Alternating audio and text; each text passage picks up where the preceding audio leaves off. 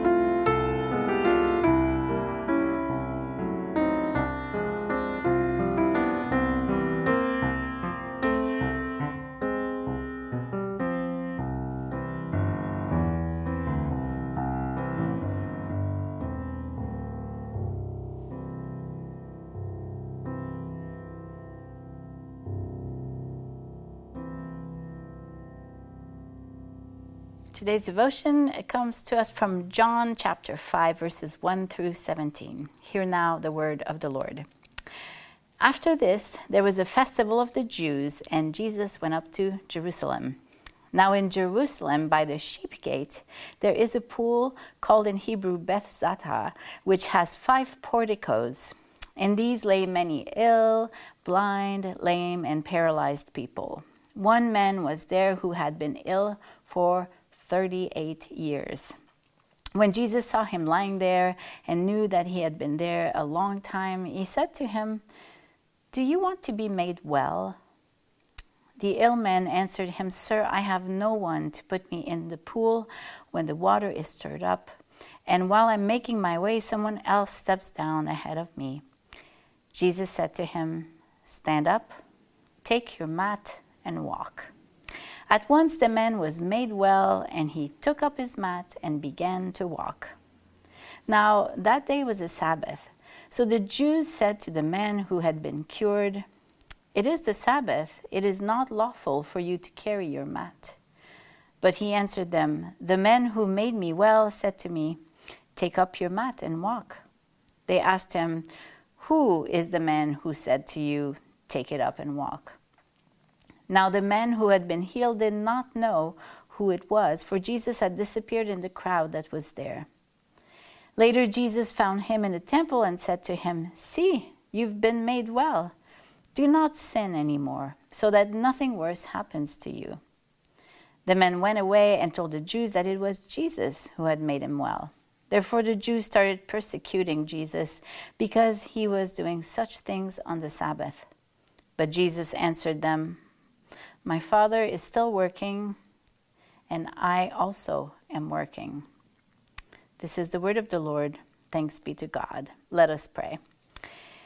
May the words of my mouth and the meditations of our hearts be pleasing in your sight, O God, our rock and our Redeemer. Amen. Well, today, March 8th, is International Women's Day. On this day, we remember how women have been taking up their mat and walked.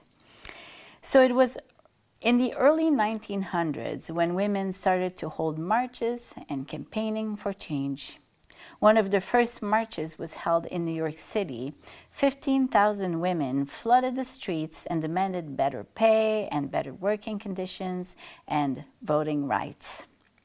From then on, National Women's Day was established in 1909, which later became celebrated in other parts of the world, and it became known as International Women's Day in 1911, over 100 years ago. Imagine how this has changed our society. There's still so much injustice, though, in our world.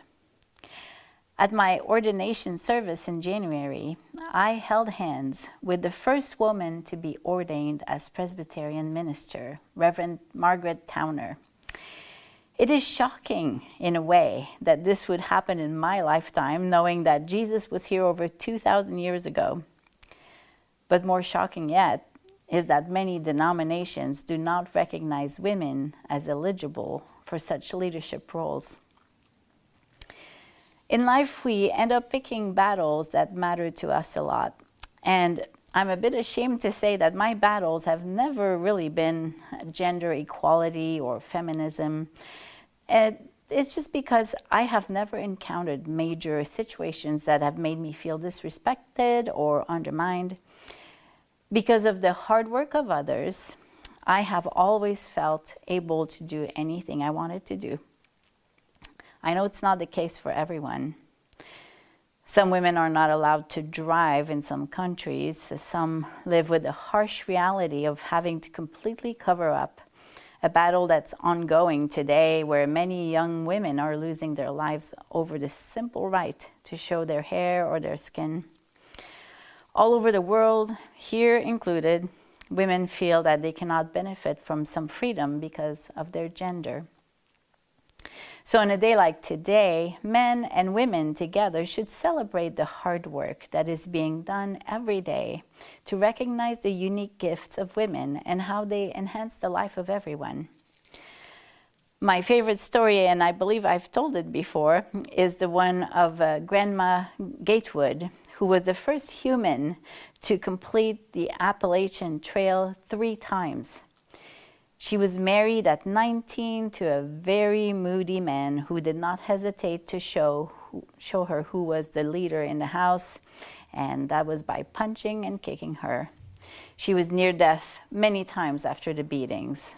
She had 11 children, and she also had to work for his tobacco company on top of raising the kids and all the household duties.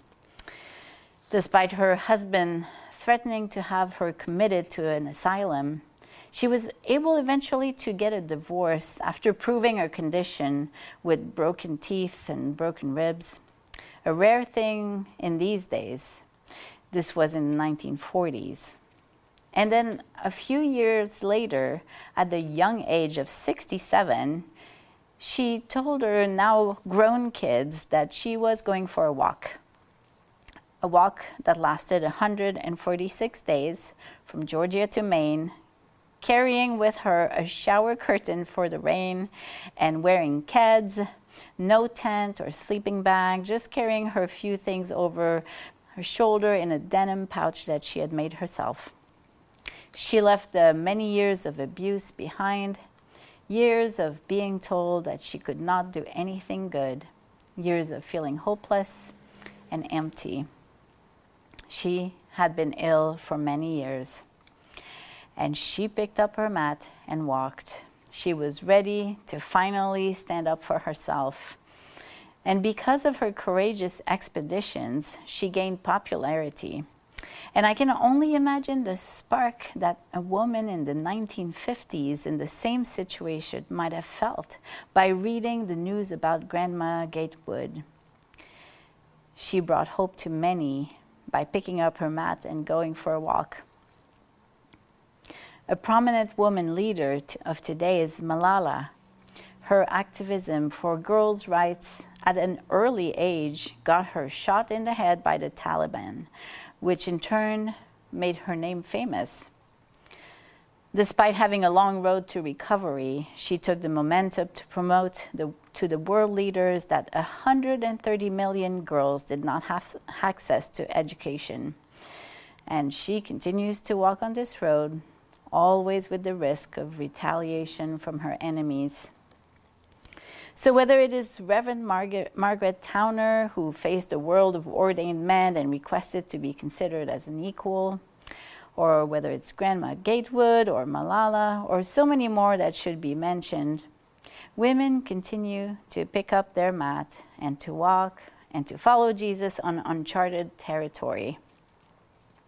The question Jesus asked was, Do you want to be made well? When the answer is yes, with God's grace, we are called to pick up our mat and to walk.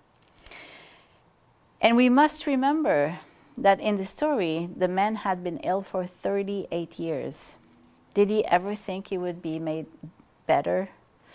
He held on to hope. He believed he would. He never gave up, despite the challenges of his illness. Is Jesus asking you if you want to be made well? What does that mean for you in your life? And how are you responding to this question? Well, it is good to reflect on these things. Let us pray. Gracious and loving God, out of the rib of Adam, you created a woman so she could be a companion. Women, you have called them blessed and redeemed. We celebrate today the women that have shaped our lives. We lift up to you the women that are not experiencing the fullness of what life can give. And we pray that you will continue to build a future where men and women's gifts are celebrated equally and recognized and appreciated in their uniqueness.